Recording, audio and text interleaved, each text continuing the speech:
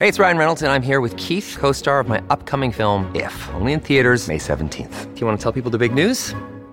All right, I'll do it. Sign up now and you'll get unlimited for $15 a month and 6 months of Paramount Plus Essential Plan on us. MintMobile.com/switch. Upfront payment of $45 equivalent to $15 per month. Unlimited over 40 gigabytes per month. Face lower speeds. Videos at 480p. Active Mint customers by 531.24 get 6 months of Paramount Plus Essential Plan. Auto renews after 6 months. Offer ends May 31st, 2024. Separate Paramount Plus registration required. Terms and conditions apply if rated PG. If you're struggling to lose weight, you've probably heard about weight loss medications like Wegovy or Zepbound, and you might be wondering if they're right for you. Meet PlushCare, a leading telehealth provider with doctors who are there for you day and night to partner with you in your weight loss journey.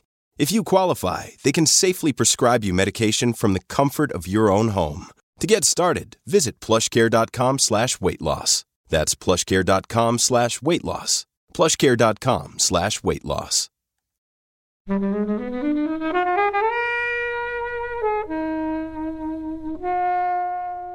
This is Olivia Colman at her best. I think she's genuinely one of the best actors we've ever had, and she absolutely rules this in a film that's got quite a deep bench of actors, but she absolutely carries it. She absolutely smashes it from the very start to the end. On one hand, it's really quite gripping because you're thinking this awful thing is going to happen, this awful thing is going to happen, and then it is a bit draggy in places, so that does let it down a little bit. There's a lot of female anxieties going on in this, which normally when we see that, it's in some kind of jokey female comedy and it's all a bit of a joke and a laugh, whereas here it's not. It's presented as something a bit more real. Hello everyone. Joining FlixWatcher today we have Jen. Hello. Hannah. Hello. And as always, Kobe.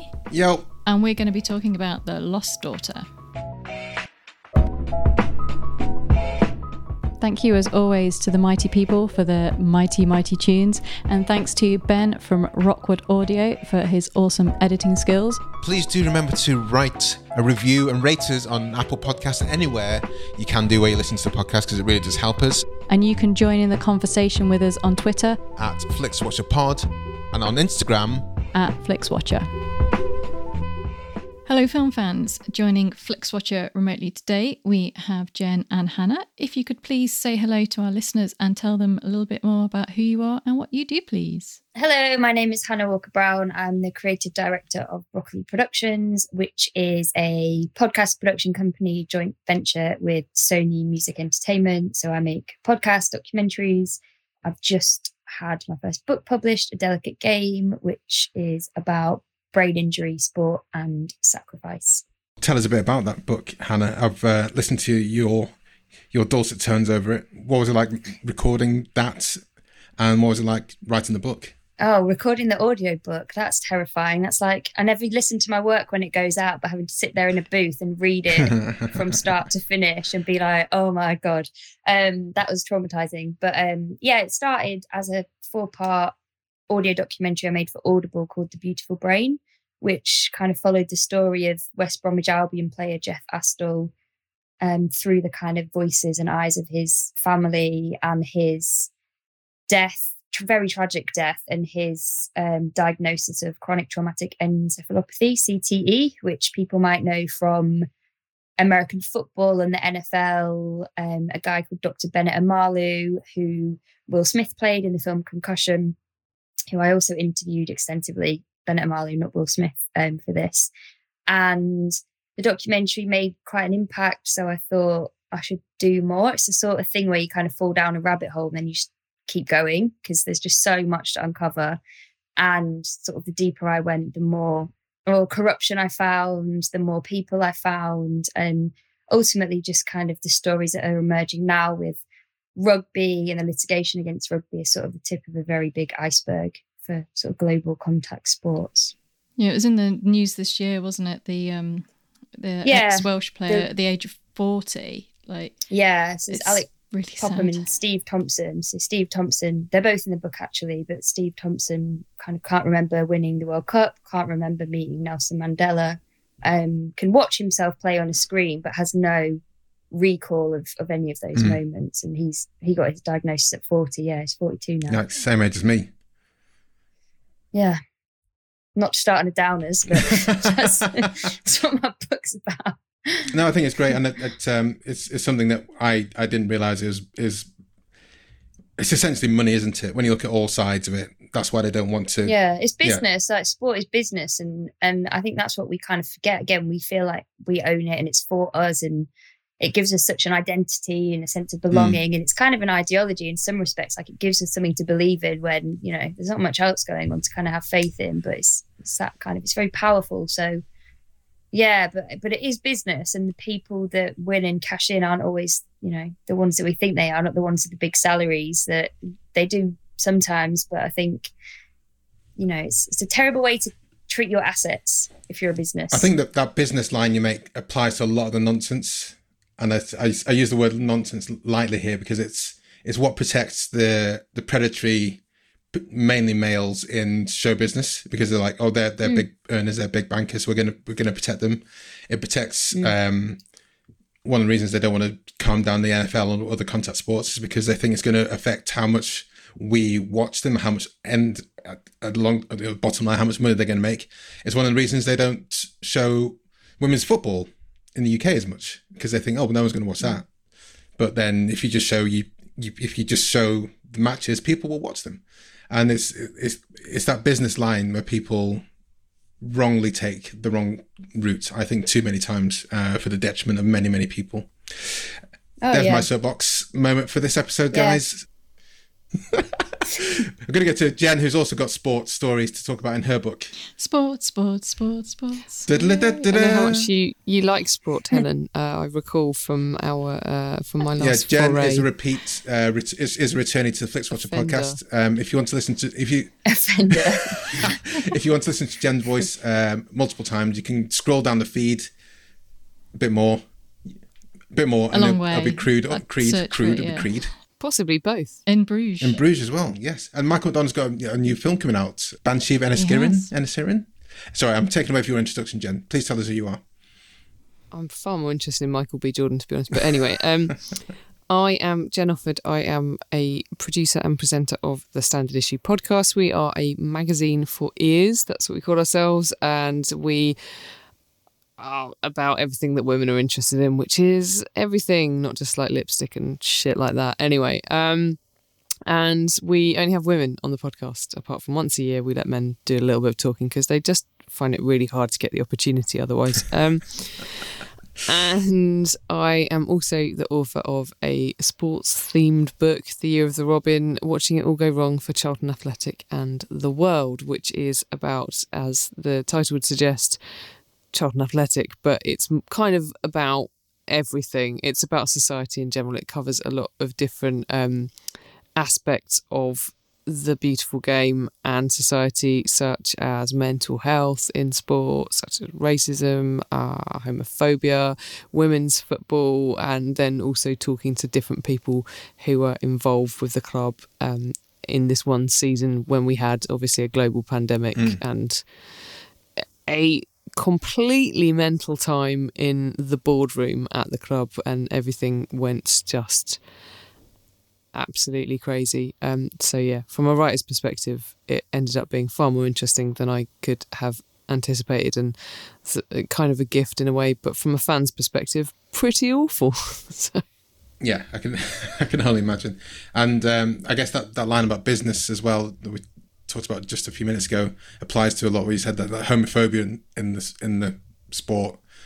I cannot believe there's only one openly gay footballer in the entire world, and he's like 21, and it's like that's not the most in the entire insane. world. In the top 4 tiers of English football, I believe there are a few other openly gay footballers in and around. I think there's been a Swedish guy and an Australian guy and an American guy. I was thinking about the Australian guy. I think they all came out after their careers ended, possibly. But yeah, the only current player in the top 4 tiers of English football who is openly gay, which is obviously a statistical improbability. Yeah. But we're here today to talk about The Lost Daughter, which is your film, Jen. Your choice. Can you tell us first of all why you chose it? It's not my actual film. I don't make it, sorry. Can you tell us why you chose it? And then I'll get the stopwatch out, the timer out. You have 1 minute to give us a synopsis. Okay, I chose it because I missed it at the time that it was released, which wasn't even that long ago, I don't think. But I think I was sort of too busy having a child and writing a book at the time. So I missed it then, and I've wanted to watch it because obviously it's Maggie Gyllenhaal's directorial debut, which is interesting. It's got Olivia Colman in it, who's fantastic, and it's about parenthood, and it looks harrowing. So I thought, well, why not treat ourselves at this time that my daughter's 2 years old and we're having the best time. I know Kobe's son is not that much older than my daughter, so I'm sure some of this is going to be relatable content. Anyway. So, synopsis, and time starts now. Okay, so Olivia Colman is an academic called Leda who's gone on holiday to the Greek islands, and she encounters basically like the Asbo neighbour family who are on the beach with her, and they're all pretty awful, to be honest, and the situation escalates. There's a woman there called Nina who has a little girl, and she's clearly having a pretty horrible time of it, and the film leads you to believe that something really, really, really, really awful has happened in Leda's past, but spoiler alert, it's not as bad as you think, but it is also pretty bad because she's had a shitty time, and the situation escalates. She gets stabbed with a hat pin. The end. So we actually start the film at the end, which is an interesting device, and I think that kind of slightly wrong foots it, because you think, oh well, she's dead because she's kind of stumbling along the beach, and then she's got some blood in her stomach, and then she falls on the sand, and I feel that kind of sets you up. It does wrong foot you in this film. I don't normally mind that kind of setup, but it seems it's inconsequential. I think that piece. And what were your thoughts, guys? I'm going to disagree with you on that, because I didn't even notice that there was any blood in the opening sequence. I'd completely missed that, so I just thought she was a bit drunk or something. I don't think I knew what was going on. I was just a bit like, oh, maybe I imagined the blood. I just thought there was some blood. But well, there was at the end. There definitely is. Sure. I did notice it at the end, so you're probably quite right. But I didn't really notice that. I think I thought something bad had happened, but I definitely didn't think she was dead or dying. I don't think she actually dies, does she? I don't know. Well, that's up for debate, isn't it? But I agree that I actually think, because it started like that, I was expecting the whole time, I was like, oh my God, what's going to happen? Because I thought that was a device, but then actually where it ended up wasn't disappointing, but I just felt it was a bit less than what I expected based on the opening. I thought they made kind of a big deal about the drama of that, and then it just sort of didn't go where I thought it would. But I think the whole film kind of ratchets up that something terrible's happened, something terrible's happened, something terrible's happened. Because I don't know about you, but I fully thought, well, clearly her daughter's dead, right? Like she's got a dark past, and that dark past is that her daughter died and she's not over it. The lost part is lost as in gone for good, as in terrible loss. Yeah. And also you have the flashes when Nina's daughter goes missing. Yeah. There are flashes where you think that she's going back to what seems like her daughter's gone missing in a similar episode, and you're like, well, that was it. She went missing one day, and like Madeleine McCann almost, and you never get her back. So it was, again, slightly misleading. Misleading is maybe the wrong word. That's the way the story wanted to take us, and it did take us down the route away, I guess. Yeah, however, just as we're talking about this now, because I was thinking about this in terms of like, what I did really like about this is, I always know when it's a woman writing for a woman or a woman director directing women, because I just think there's so much more nuance, especially in terms of like mental health. And I actually think the intensity of this film, even though I'm like, oh, it didn't go where I wanted it to, but actually in some ways it was kind of that, she's obviously quite unwell in a lot of ways. There's a lot of things going on psychologically, like within her. And I felt that actually was really well represented. Oh, yeah. And I'm just sort of thinking about this now in reflection about like, maybe that intensity is from there, and why shouldn't that be enough to carry that weight versus having something big happen? And I think that's where, like, huge respect for director for navigating that and making that so palpable, I guess. Writer and director. Yeah. Like, it doesn't always have to be something dramatic happen for us to have a display of something that intense. I mean, does that make sense? Absolutely, yeah. A 2-year-old feels pretty dramatic in real terms, like parenting small children feels pretty dramatic at times, even when it's just like them throwing their Weetabix on the floor. I thought it did that so well. Yeah. That kind of like, just the suffocation. I think she says it at one point, I'm suffocating. And she also says children are a crushing responsibility. And the delivery of that line is amazing. When she said to her, "No, it never goes away," kind of thing as well, I was like, I know it does for some people, but if it didn't for you, that's a really big blow. And it wasn't, I know, postpartum depression is, I think it's treated a lot differently then, or less well discussed, or even not even considered to be a thing when Nina's younger self had the kids. So it's a super tough thing to go through, isn't it? But I don't even think this is necessarily, I think this is the thing, I don't even think this is necessarily postpartum depression that they're talking about. I think they're talking about the stress and anxiety around raising kids and having a lack of support and feeling that it is just, I think it's also the career angle for her is really interesting as well, because there's obviously an expectation on her that she will just kind of like look after these kids.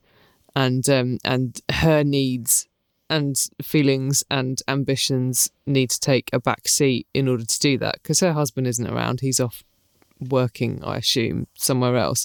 And so I don't even think it's necessarily about depression. I think it's really just about the claustrophobia of being indoors with young children, basically, which again, like becoming a mother during a global pandemic where we're all locked in our homes, like, is something that I can definitely relate to. Maybe not quite as much as Leda, but yeah. And something about identity wrapped up in that as well, I think, as well, like losing your sense of self. Because she, you know, as the film goes on, she's losing it. Like we sort of witness that in kind of very, like, you know, obvious ways with the kind of the guy in the bar when she goes in and, you know, makes a big scene. But then also in the, like, taking the doll, like these very, like, I don't know, kind of trying to hold on to something that is escaping her, or I don't know. I felt it was as much about her as it was her as a mother, and like trying to kind of grapple with those two things and feeling a sense of loss. I think that side of it is a bit confusing, because you're a bit like, okay, well, I understand the bit before. Is that about her, I don't know, relentless guilt about what she ends up doing? Well, what she ends up doing, just to clarify, well, is that she has an affair with a professor who really dotes on her, I guess, and ends up leaving her daughters, which is the big reveal. Not that the daughter's dead, but it's still obviously a heavy thing to go through, isn't it? Yeah, making a choice. You know, I think that's the other thing that it's not a kind of, I don't know, it's a massive taboo, isn't it, for women? We usually see it as, you know, people leave their kids when they're a drug addict or when they're this. Like, it's not ever seen as, you know, a choice because you want something else. You just don't want to hang around with them. Yeah, I think there's an expectation that women will just cope as well, won't they? That women will just take it and suffer and cope and get on with it. Whereas we kind of think when men leave, well, you know. Yeah. Happens, doesn't it? So I do think it's just it's just a massive taboo, the idea of women leaving their offspring. There's that line where she said, when Nina asks her, what did it feel like when you left your kids, and she was like, amazing. That was both laced with humor, but also darkly honest as well, and you can kind of feel it. And this is Olivia Colman at her best, and she's been at her best since the first time I've seen her on TV. I thought she's always amazing in Green Wing and Peep Show, and then when she was in Tyrannosaur, which is the change that took her to more dramatic acting, she was amazing there. And then she just I think she's genuinely one of the best actors we've ever had, and she absolutely rules this in a film that's got quite a deep bench of actors who don't really get a look in, or well, they do get a look in, they get their place, but they're all like playing second fiddle to her all the way through. But she absolutely carries it. She absolutely smashes it from the very start to the end. She is the queen that I recognise. She is the queen. Yeah, I mean, Dakota Johnson is great in this, and interestingly, like she dropped I out agree, of yeah. Don't Worry, Darling to be in this, so I think she played that one wisely. But Yeah. she's great. Your man from Normal People, he's in there. Is I he always Will? forget that he's in there. Oh, He yeah, is, he is, isn't What's he? his name? I don't know. I just remember his chain. Connell's chain. God, yeah. It's Paul something, I think. I can't remember. I just called him the Mezcal. man. That's it, yeah. Yeah, And- like the tequila. And props to Maggie G for putting her husband as the man she has an affair with. Sexy Peter prof. Skarsgård. Yeah, I love that. Oh, okay. Oh, yeah. And that's right. Ed Harris is in there as well. Yeah. Yeah. I did think, I don't know her name, but who the woman playing the young Olivia Colman. I Oh, thought she was Jessie Jessie Buckley. Jessie Buckley Yeah. is awesome Jessie as well. Buckley, yeah, that's it. Yeah, I thought she was excellent. So yeah, Jessie Buckley and Olivia Colman both got Oscar nominated for this for supporting actress and main actress both as well. Jessie Buckley is awesome as well. I think Yeah. I love her so much. I forgot that she was in it because I hadn't seen this film before. But as soon as you flip to Jessie Buckley, you're like, oh, that's a young lady. This is going to go between two timelines. So it takes a while to get to Jessie Buckley for the first time. Yeah. But then the news, I know exactly. We're going to go back and forth now, and Jessie was fantastic on that side. Also, just so aesthetically pleasing. Yeah. Like the place she's renting. In Greece, Yeah, it just made me really want to go on holiday as well. it did. One thing I loved her responses to being like her tranquility being taken away from her. So when she's first on the beach and the Chav family turn up, the Chav family from Queens turn up, and I think they might actually be gangsters, but they do present as Will alludes to that, doesn't it? There's some dirty Yeah. money going on there. And That's why the expectation is it's going to go somewhere more sinister than it does. I thought it was going to be like cartel situation. yeah, I thought that. I thought that as well. Yeah, so when she's on the beach by herself, she's loving it, and then they turn up for the first time. You're like, oh mate, I'm so sorry that this is happening to you. When she's in the cinema, I hated those boys so Oh, hard. I just wanted to- There's two great lines which, when she's asked if she can change her sun lounger, and she says, "I have no desire to move," which is icon behaviour. And of course, the famous line in the cinema that she wants to cut your tiny dicks off and feed them to you like peanuts. It's just like, I love it. Yeah, but why should you disturb the peace? I feel like there's an expectation when you're on your own as well. People just think you should do whatever they say if you're in the minority. But actually, she's on holiday. She just wants to live her best life, and they're ruining it. and the way they acknowledge as well, be good for the lady. They say to the kids, like they know she's there, they know she's chilling out, but at the same time, they're not even trying to like keep it down a bit. It's just Well, let's talk about. And did the pine cone fall, or did someone throw it? You never know. Yeah. Oh, I didn't even consider. Yeah, fair I enough. thought it was thrown. I did as well. He calls her a cunt, like Yeah. Yeah. to her face. That's quite extreme behaviour, isn't it? Like, Yeah. I mean, let's talk about the other. There was Ed Harris, who seems having a great time in this film. Cooking his octopus. Another day is here, and you're ready for it. What to wear? Check. Breakfast, lunch, and dinner? Check. Planning for what's next and how to save for it? That's where Bank of America can help. For your financial to-dos, Bank of America has experts ready to help get you closer to your goals. Get started at one of our local financial centers or 24/7 in our mobile banking app. Find a location near you at bankofamerica.com/talktous. What would you like the power to do? Mobile banking requires downloading the app and is only available for select devices. Message and data rates may apply. Bank of America NA, member FDIC. I really thought the cast was awesome in this. Like I say, even though it's second fiddle to Olivia, but Ed Harris, his dancing in this, in that part was hilarious. In other films, you would have seen that being a relationship that they encounter, that they go along.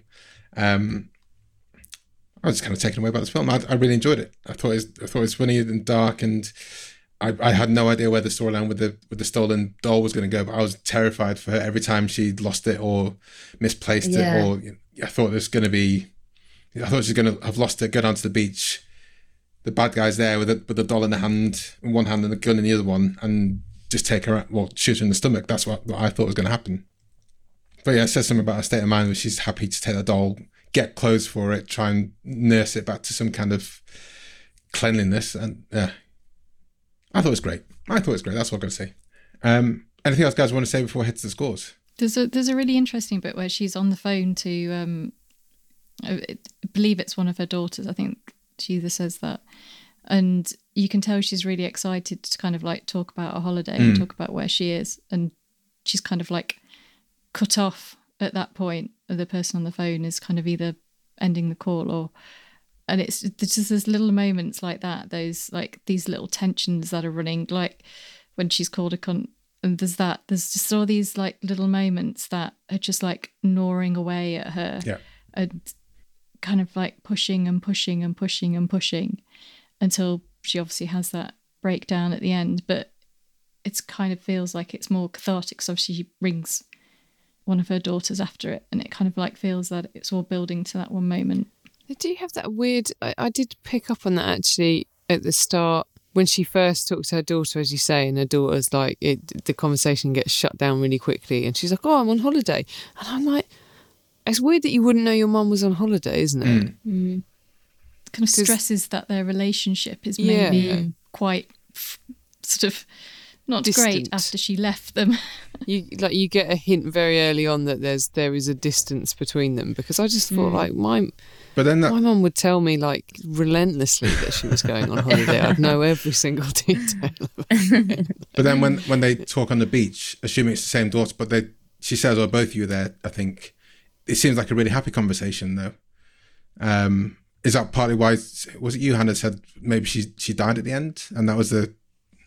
Yeah, that's what I mean. I think that's kind of, or again, it could just be that thing of if you have a kind of strained relationship with a parent, some days there's good days, some days there's bad days. So I think that is a good explanation. But then equally, is that what she's now longing for and now has? I don't know. I wasn't sure, to be honest. I thought it left it quite open ended. I like that interpretation. I'm gonna ponder on it a bit more. I spent a bit of time trying to figure out how much damage the hat pin would do. Like, would a hat pin realistically kill you?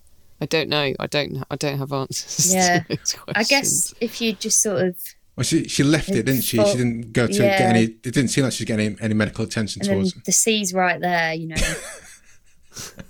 Salt water, that's good, isn't it? It's the water. Yeah, not if you got face first in it, or she fell asleep or something. That is a good point. Yeah. I always, when stomach injuries occur in films, I always refer to Reservoir Dogs, because apparently if you get shot in the stomach, you can live for quite a long time. So that was my frame of reference. So I assumed she was okay. I didn't think she died. I thought it'd just be quite painful.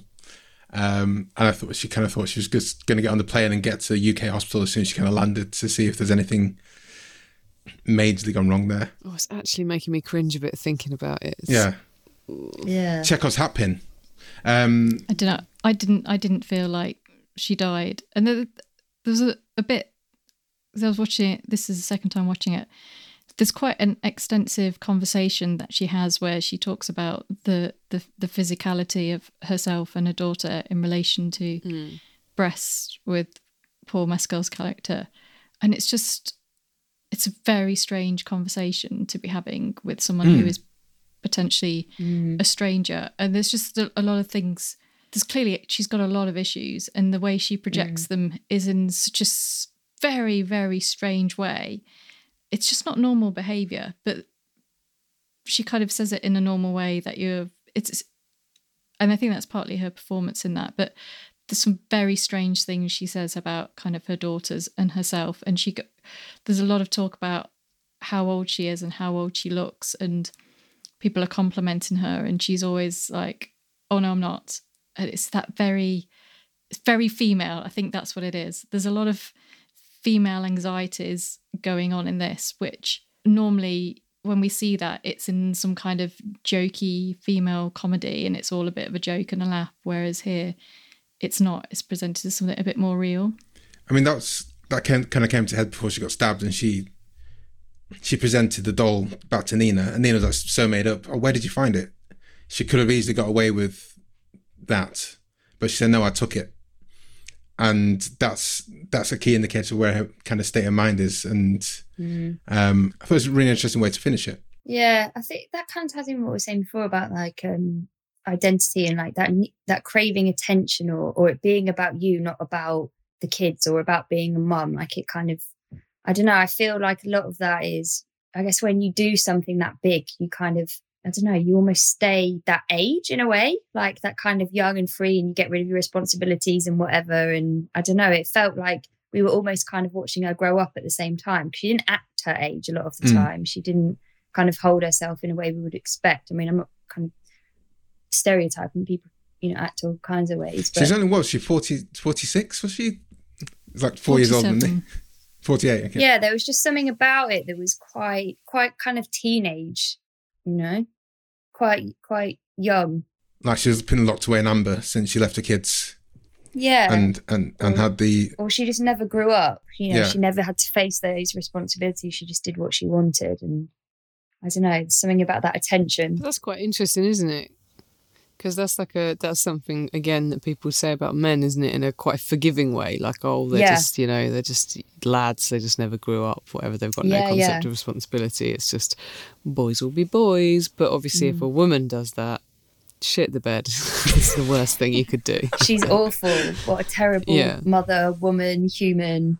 Yeah. Anything else, guys, want to say before we head to the scores? No. Okay.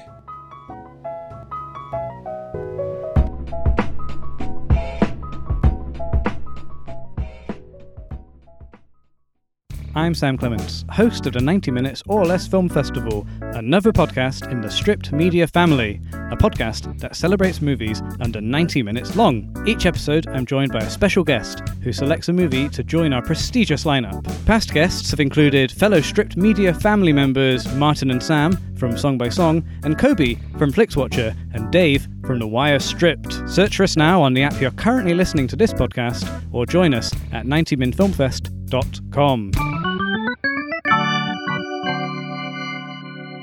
Welcome to the Flixwatcher scores. As always, the scores are out of 5.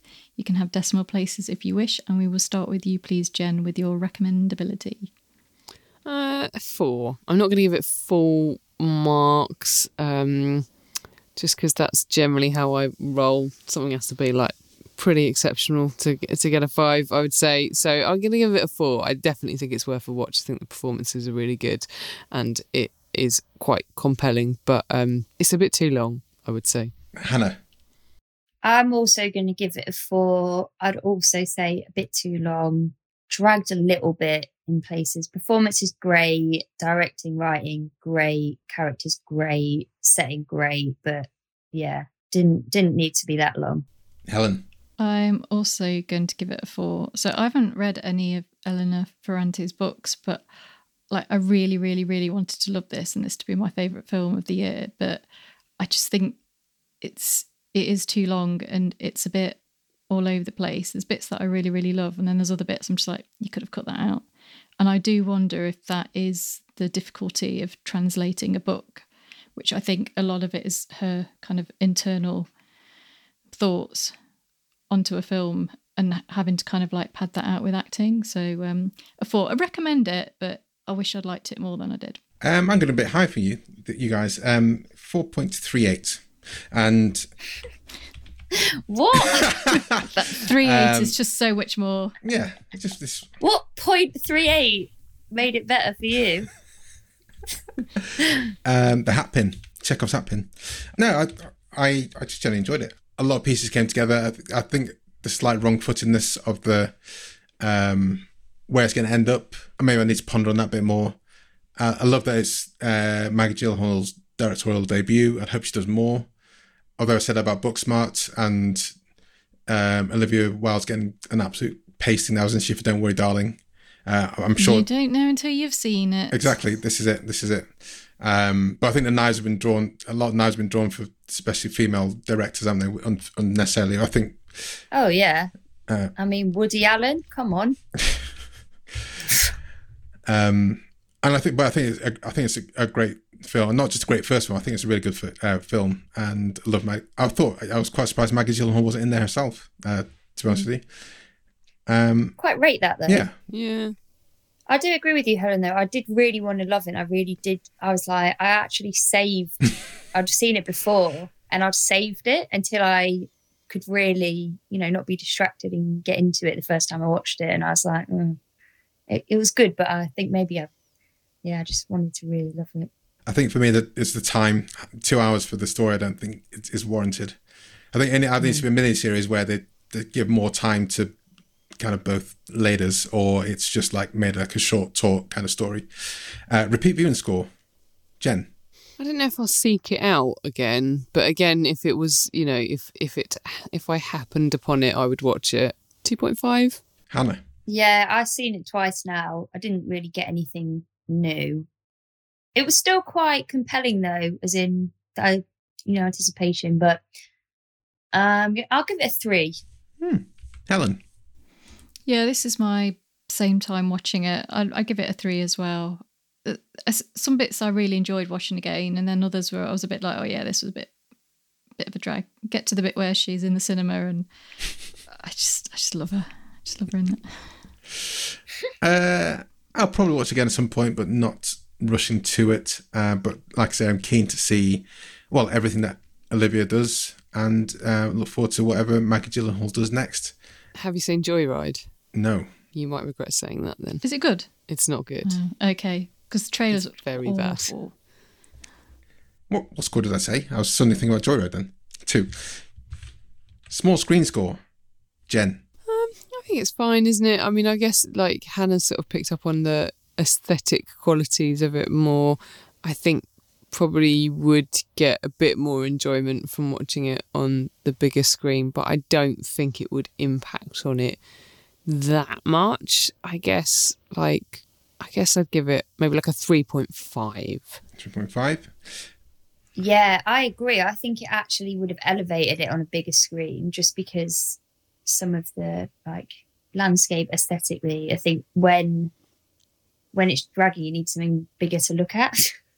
So I'm going to give it a 3. Helen. We had no choice. Still in pandemic lockdown. Just came straight to Netflix with no. Yeah, good point. No choice. Did it? Yeah. Okay. It was one of their big kind of films they had at the beginning of this year. So we had no choice but to watch it on the small screen. I 100% would have gone to the cinema to see this. This had all of the tasty bait for me to want to go and seek this out. So I think it was a shame that it didn't get to have that big screen moment, because I would have cheered at the bit where she shouts at the boys at the cinema. Don't know why I wouldn't. I would have loved to see it on the big screen. Have you ever shouted at people? Have you ever shouted? Or have you ever shushed people in the cinema? I have. Yeah, I had to do it recently. They're just talking incessantly and clanking their wine bottles. I was like, can you just shut up? I actually told off a group of teenagers because they were picking on a clearly disabled boy. So I leant forward and said, "Will you stop being so rude?" This is about 10 years ago as well. Yes, Miss Jen. It's absolutely outrageous behaviour. And in fairness, I proper shamed them and they stopped. But I don't think I'd ever have the balls to tell people to stop clinking glasses or whatever. I just especially I don't know, drunk people in the cinema can be pretty aggressive. Come back, can you? But I mean, yeah. For me, cinema is one of my proper self-love safe spaces, and if someone's there just the phone, even if the phone's flashing and they're not paying attention to me, I feel like I want to pick up the phone and throw it into a vortex. That I find so frustrating when I can see that, because it will totally divert my attention and I won't be able to then refocus. Yeah. So I've shushed people. I've told people to, will you please shut up? Almost like Jen. Most people do stop, and it's quite nice because if you go to a cinema in central London, people are paying £20 odd for the experience of being there, and you're just being a knobhead next to them. Yeah. Anyway, sorry. So long story short, I loved it when Olivia stood up.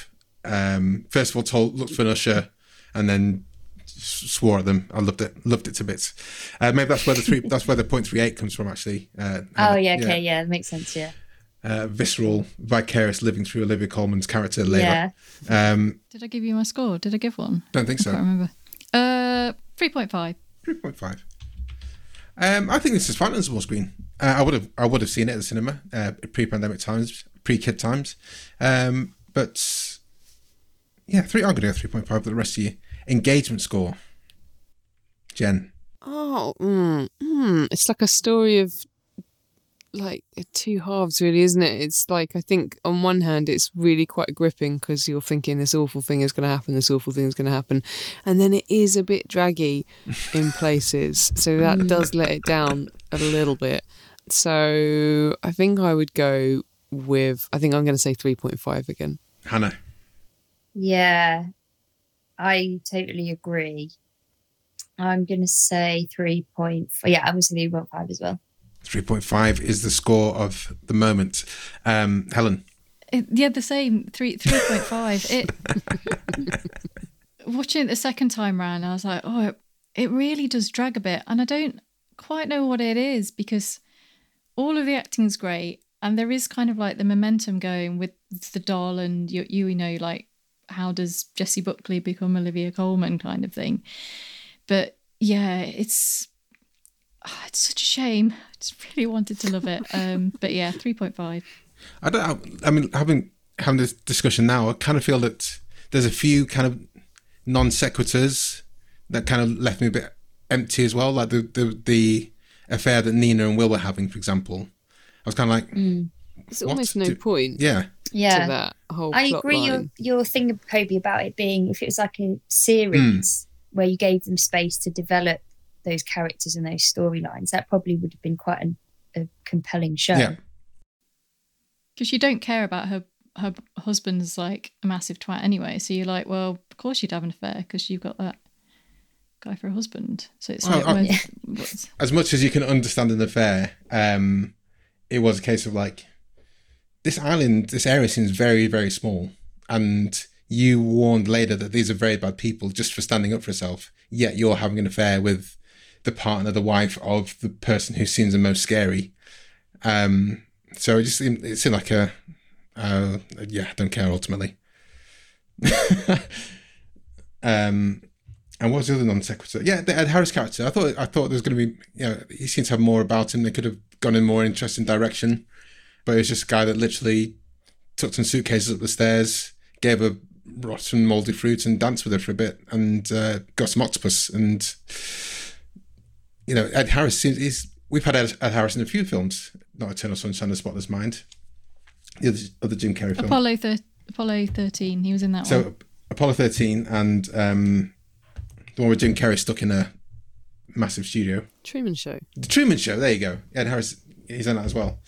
Ed Harris is always an interesting character when he turns up on screen. I'm not sure he was wasted, but at the same time I was kind of, want more from him. Anyway, long story short, my score for this is 3.5. So that gives an overall score of 3.39875. I thought it was going to be a bit higher than that. Repeat viewing score lets it down in the main. But yeah, overall, I really enjoyed it. Hannah and Jen, can you tell us where we can find you guys online? Tell us what the names of your books are, where we can buy the books online and offline, and say goodbye to the listeners. You can find me on Twitter. I am at InspireJen, or Instagram. I am Jen 2 N's off, as in Jen off. And Standard Issue is Standard Issue UK on Twitter and Standard Issue Podcast on Instagram. And my book, The Year of the Robin, is available predominantly online, I would say, via Waterstones or Amazon or wherever else you get your books. Awesome. It's been a pleasure. Jen, returnee guest. Hannah, do come back. And guys, if you're listening, buy the books, listen to their podcasts, and find them on Twitter and Instagram. Thanks so much for coming on. Thanks very much, guys. Bye. Enjoyed this episode of FlixWatcher Podcast? Why not leave us a 5-star review on iTunes? You can also follow us at FlixWatcherPod on Twitter, and we're at FlixWatcher on Instagram. Thanks as always to the mighty people for their mighty, mighty tunes, and Ben from Rockwood Audio for his awesome editing skills. If you're looking to get your podcast edited as sweet as this, get in touch with Ben, and that's Rockwood, ROKK Wood Audio. Tell him Flixwatcher sent you.